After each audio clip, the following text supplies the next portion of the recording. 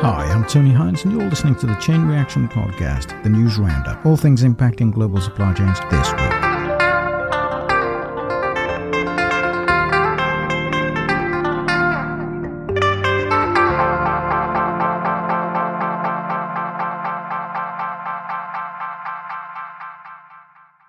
Now, we could talk about lots of things happening in supply chains this week. We've still got inflation.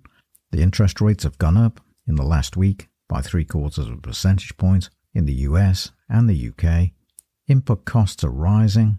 We've got freight rate prices actually lowering, and that's because demand for shipping and container boxes has fallen. We've also got chip prices higher as a result of shortages of supply, and we've got strikes building up with wages hit by inflation. So what else could go wrong in the economy that could drive prices even higher, inflation even higher, and disrupt supply chains? Well, stay tuned and find out more in your weekly roundup.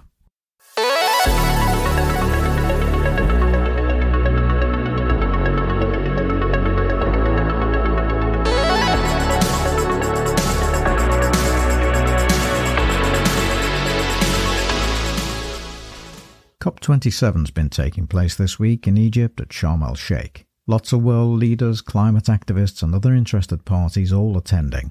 This, of course, is because of the climate emergency, trying to stop that 1.5 degree rise in temperatures by 2030. But that looks a difficult ask right now.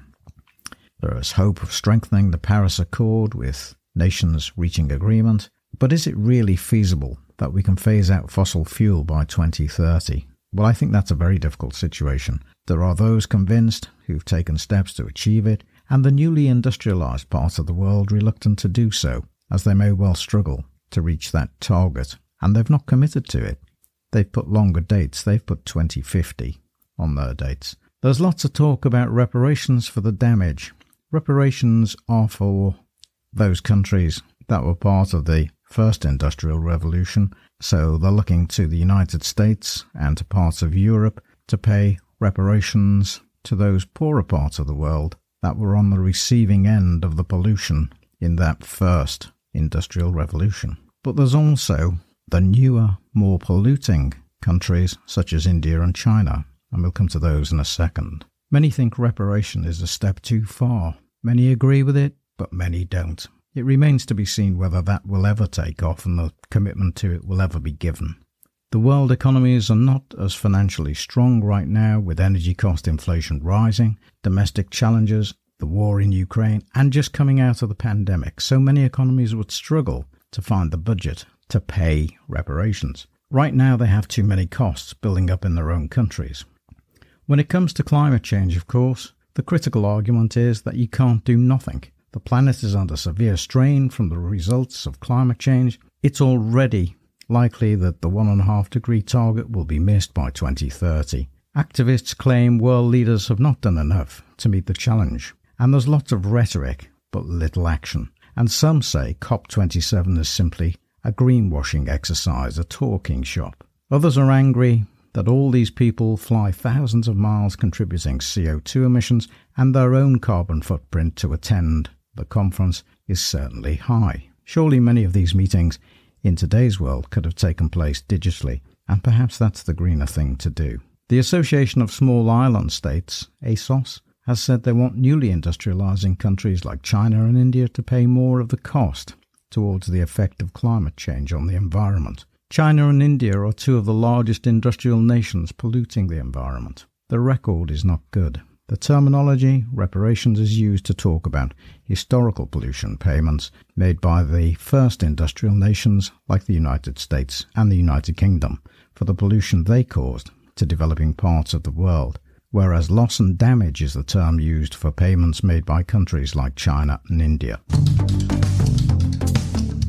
Arrival makes electric vehicles. It's one of those really great companies. It's innovative and it makes electric vehicles. Currently it's based in the UK, but there's some doubt about the existence of the company beyond 2023. It's had a few problems in recent months trying to meet its output targets with its modular manufacturing factory near Oxford. Nevertheless, if there's one company you'd like to see succeed, Arrival is probably the one. However, because of the difficulties with output, it's running into cash flow difficulties. As a consequence, it's looking to cut cost, and its workforce in the UK is under threat. The share price on the US stock market fell by 33% on the news of these difficulties. This is just the sort of company that would help the UK with its zero emission targets by 2030. Supply chain issues and raw material costs have impacted the company, and it says it's now trying to right size. One thing it's looking at is a move to the United States market, where it will have a bigger customer base for its vehicles. Let's hope it can recapitalize before it runs out of cash. It's hoping to get new capital within the next 6 months to keep the operation as a going concern. The Inflation Reduction Act in the United States offers some incentives that are attractive to Arrival. The company posted third quarter losses amounting to £330 million. It made a loss in the previous year of just £30 million. The UK government needs a better industrial strategy to attract and retain innovative companies like Arrival.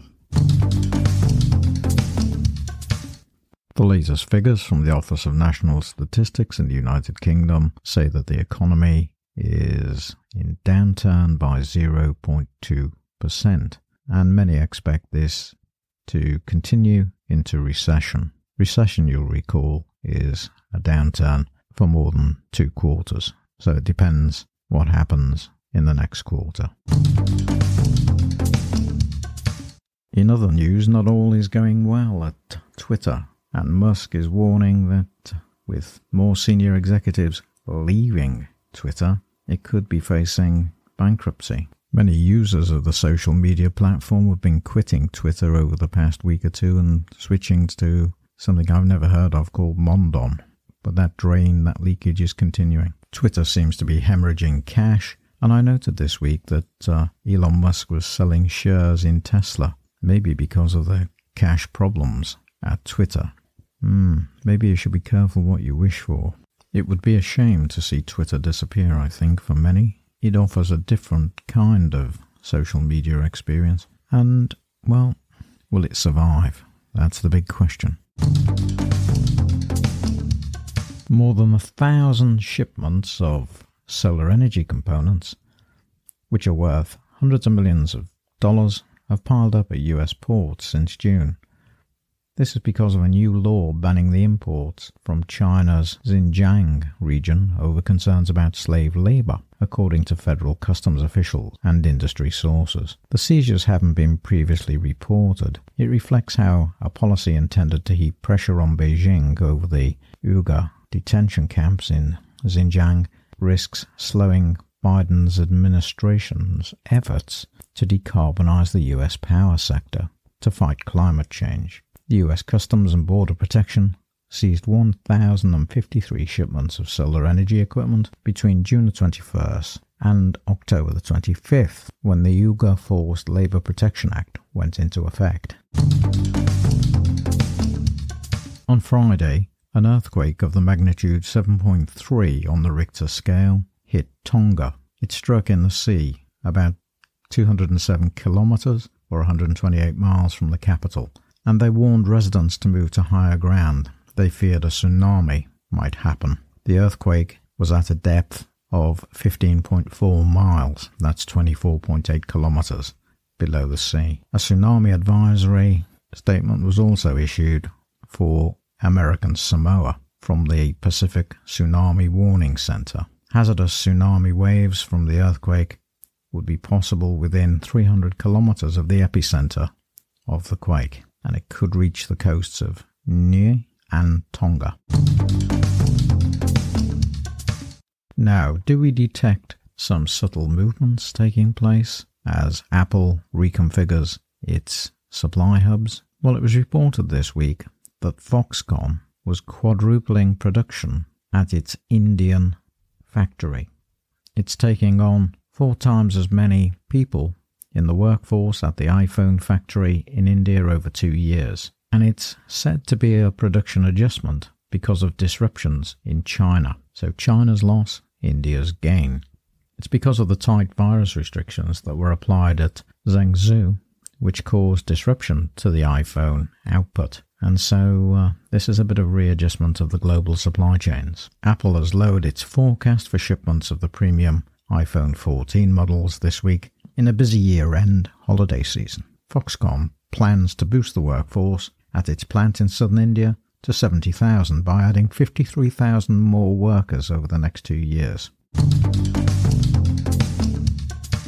It was interesting to read this week that there were somewhere between 40 and 64 private jets flying into Sharm el-Sheikh. Some of them had flown both ways. They'd come out of Sharm el-Sheikh and were returning with passengers to attend COP27. And they were flying from various European airports and farther afield. There were protests in Amsterdam, at Schiphol, as a consequence of these private jets. Emissions from aircraft, of course, per kilometre travelled are significantly higher than any other transport type. Private jets produce significantly more emissions per passenger than commercial flights because they have fewer people on board. Of the many different models of private jet, the one that's used most often into Egypt ahead of COP27 was the Gulfstream G650. That uses about 500 gallons. That's 1,893 litres of fuel per hour.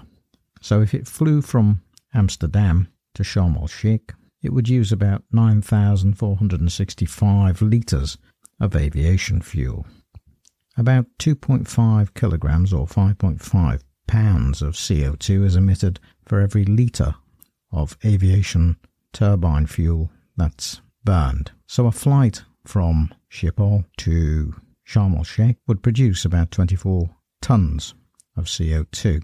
And you can multiply that by the number of flights to get a figure for the pollution that's been added as a consequence of the climate change conference. There were more protests in the United Kingdom this week by a group called Just Stop Oil. And they're doing all sorts of things like throwing paint over masterpieces in art galleries. They're sticking themselves by glue to roads and bridges and being quite disruptive, all in the name of climate change. And many are getting just a little bit fed up with their actions. And that's because it's stopping other things. It's stopping deliveries, it's causing chaos on the road network around the M25, and there must be a better way, mustn't there? I think you need to be able to have protests, but I think those protests don't need to disrupt everybody's lives in the way that these Just Stop Oil protests have done. So, yeah, freedom of speech, protests, all fine, but have some consideration for other people. The BBC reported this week that the number of delegates with links to fossil fuels at the United Nations Climate Summit has jumped 25% from the last meeting. 600 people at the talks in Egypt are linked to fossil fuels. That's more than the combined delegations from the 10 most climate-impacted countries. About 35,000 people are expected to attend the COP27 summit at Sharm el-Sheikh. The conferences have always attracted significant interest from coal, oil and gas industries, who are very keen, of course, to influence and shape the debate. At last year's summit in Glasgow, an official analysis of the attendees list found 503 delegates connected to fossil fuel, 70 from the UAE, 33 from Russia, 12 from Kenya, 12 from Congo, 11 from Oman, 9 from Kuwait, 8 from Canada, 8 from Angola, and 3 from Namibia. So obviously trying to shape the discussion and protect interest. Now, there have been lots of discussions about the economy in the past few weeks, and people comment in different ways, and the language used is quite interesting because they talk about black holes in the finances, or they talk about getting inflation under control, and the type of action that governments are taking. Particularly in the UK, there's talk of Austerity 2 coming along with a budget that might penalise all kinds of people in the economy. And the problem with this, in some respects, is that it could have the wrong type of impact. These measures, after all, on a macro scale, are all approximate, and they quite often correct them a couple of months later. So it's difficult to think about what this black hole might consist of. The estimates put it between 35 billion and 60 billion in the UK, and they're talking about all sorts of tax rises and spending cuts. Now, the Bank of England, meanwhile, has raised interest rates. And of course, this week, the UK economy hasn't yet gone into recession, but it's had a downturn in the economy of 0.2%, and there's always a time lag between an action and a reaction in these circumstances. So it's like John Maynard Keynes said many years ago, when the economy is under pressure, you should try and stimulate the economy to achieve some growth. The problem that the UK has had, it's tried to stimulate an economy when the Bank of England has been raising interest rates, and that's monetary policy. And the monetary policy has worked against the fiscal policy. But now, both the monetary policy and the new fiscal policy, in the form of austerity too, could actually send the economy into downturn. It could make things worse. So we'll wait and see what happens. It's speculation right now. One almost gets the feeling that the Bank of England has talked itself into a recession. It's almost a self-fulfilling prophecy, and it's obviously talking about a longer recession. It's talked about a year or two. It's confirmed in discussions that it could be up to 2 years. Of course, it's all just speculation. And the Bank of England doesn't have a great track record on its predictions or its forecasts or even its control of inflation. So why do we believe them anymore? Well, of course, some economists don't, and that's a problem, because that in itself breaks the trust. So it would be good if the Bank of England was slightly more cautious in its approach, without being slow and without being complacent and without speculating about 2-year recessions. Petri Orava is a Finnish textile producer, and he claims that he can produce fibres from disused textiles and save them from landfill and turn them back into reusable clothes. The fibre is called Infinna, and it's being used by global brands including Inditex, that owns Zara, H&M and Patagonia. It's said to be a premium quality textile, similar to cotton, and if this works at scale, it could, of course, reduce a major waste problem and save lots of clothes from landfill. 92 million tons of textile waste is created every year, according to Global Fashion Agenda, and the figure is set to rise to more than 134 million tons by 2030. So this looks to be a good development if it can be done. Now, you might recall I've been talking about the Liverpool dock strike that started a couple of months ago. It's been going on for quite a while now, and it's caused major disruption to the port of Liverpool. Peel Port, the owners originally offered just 8%, and the workers didn't accept that. The Unite Union said its members needed more. Well, the good news is the dispute seems to be settled, and the pay award seems to be in the region of 14 to 18%. The 18%, the higher end, is for certain night work allowances. 600 workers voted overwhelmingly in favour of the deal at a mass meeting, and Peel Port said it looks forward to continuing to work in partnership with a focus on the future. Workers will resume normal duties, ending a wave of strike action that began in September. It's a highly significant victory for Unite, according to Sharon Graham, the Unite General Secretary. And she says, make no mistake, Unite will continue to fight for jobs, pay and conditions, and to defend workers relentlessly. Peel Port's Chief Operating Officer, David Hook, said, we thank our key customers across the supply chain for support and patience during challenging periods for them, as well as our employees and the wider business. Peel Ports have invested £1.2 billion over the last decade, helping Liverpool to reclaim its position as one of the UK's most important port operations, and it's the busiest transatlantic port in Britain. The Northern Ireland Protocol is back in the news again, and there's still uncertainty about how it will be resolved. It's said that this continuing uncertainty in Northern Ireland is restricting opportunities for investment in capital, skills and jobs. That's according to the National Institute of Economic and Social Research, who commented that the economy had a robust recovery post-pandemic. The Northern Ireland Protocol and EU single market access was part of the reason. But it mightn't last. So it does need a resolution. There was talk earlier in the week that the EU was hoping for a breakthrough, and the Prime Minister Rishi Sunak said he was confident with goodwill and pragmatism, along with the Taoiseach, Irish Prime Minister Michael Martin. A negotiated solution would benefit everybody. From a supply chain point of view, if the parties could reach agreement, the technology is there to make a smooth transition between those goods that need duty and those goods that don't. So we have the technology, we need agreement. Daimler Trucks says its supply chain is broken, even though it's now resolved a chip problem for its truck production. It's posted 13.5 billion euros in group sales for the third quarter, which is up 27% year on year, according to Reuters. They say there are still problems in the supply chain, and Jochen Goetz, Daimler Truck Chief Financial Officer, says it's all over the place: tyres, electric parts, engines, and in some cases, just nuts and bolts. It's a problem of getting car components. So solve one problem, which is the chip problem, but there's still many others.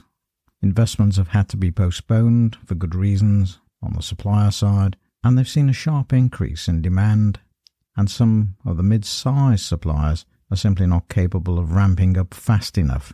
The company, Daimler Trucks, of course, was a spin-off from Mercedes-Benz, and it had sold 41,000 more trucks and coaches than it did in the first 9 months of last year. It now expects the full year group revenue to be between 50 billion and 52 billion, which is up from 48 billion, 50 billion on an earlier forecast. The shortage of chips was partially being addressed by technical changes, which enabled the truck maker to use different types of semiconductors, while some chip makers had successfully ramped up production. But there are still some chips that are constrained and will remain so throughout 2023. So the chip problem is still there, and it's still causing bottlenecks in supply chains. That's the key message, and that could well impede volumes for next year. And of course, as the demand has ramped up for chips, those chips have become a little more expensive, but it's the availability issue that's key. Well, that's it for this week's news roundup.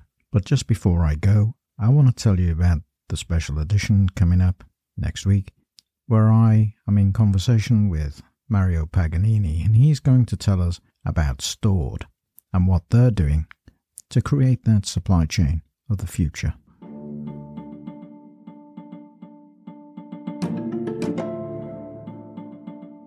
Well, that's it for this week's news roundup. I'll see you in the next edition of Chain Reaction, when hopefully you'll join us to add value to your supply chain. But for now, I'm Tony Hines.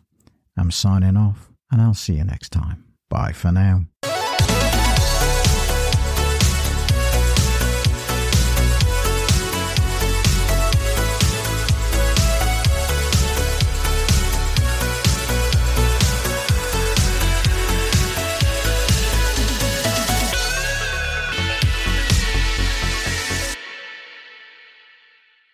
The Chain Reaction podcast was written, presented and produced by Tony Hines. Hi, I'm Tony Hines. I'm here to tell you about the Chain Reaction podcast, all about supply chain advantage. I've been researching and writing about supply chains for over 25 years. I wrote my first book on supply chain strategies in the early 2000s. Each week we have special episodes on particular topics relating to supply chains, and we have a weekly news roundup every Saturday at 12 noon, all things impacting global supply chains in that week. So come and join us on the Chain Reaction podcast. I look forward to seeing you there. I'm Tony Hines. I'm signing off. Bye for now.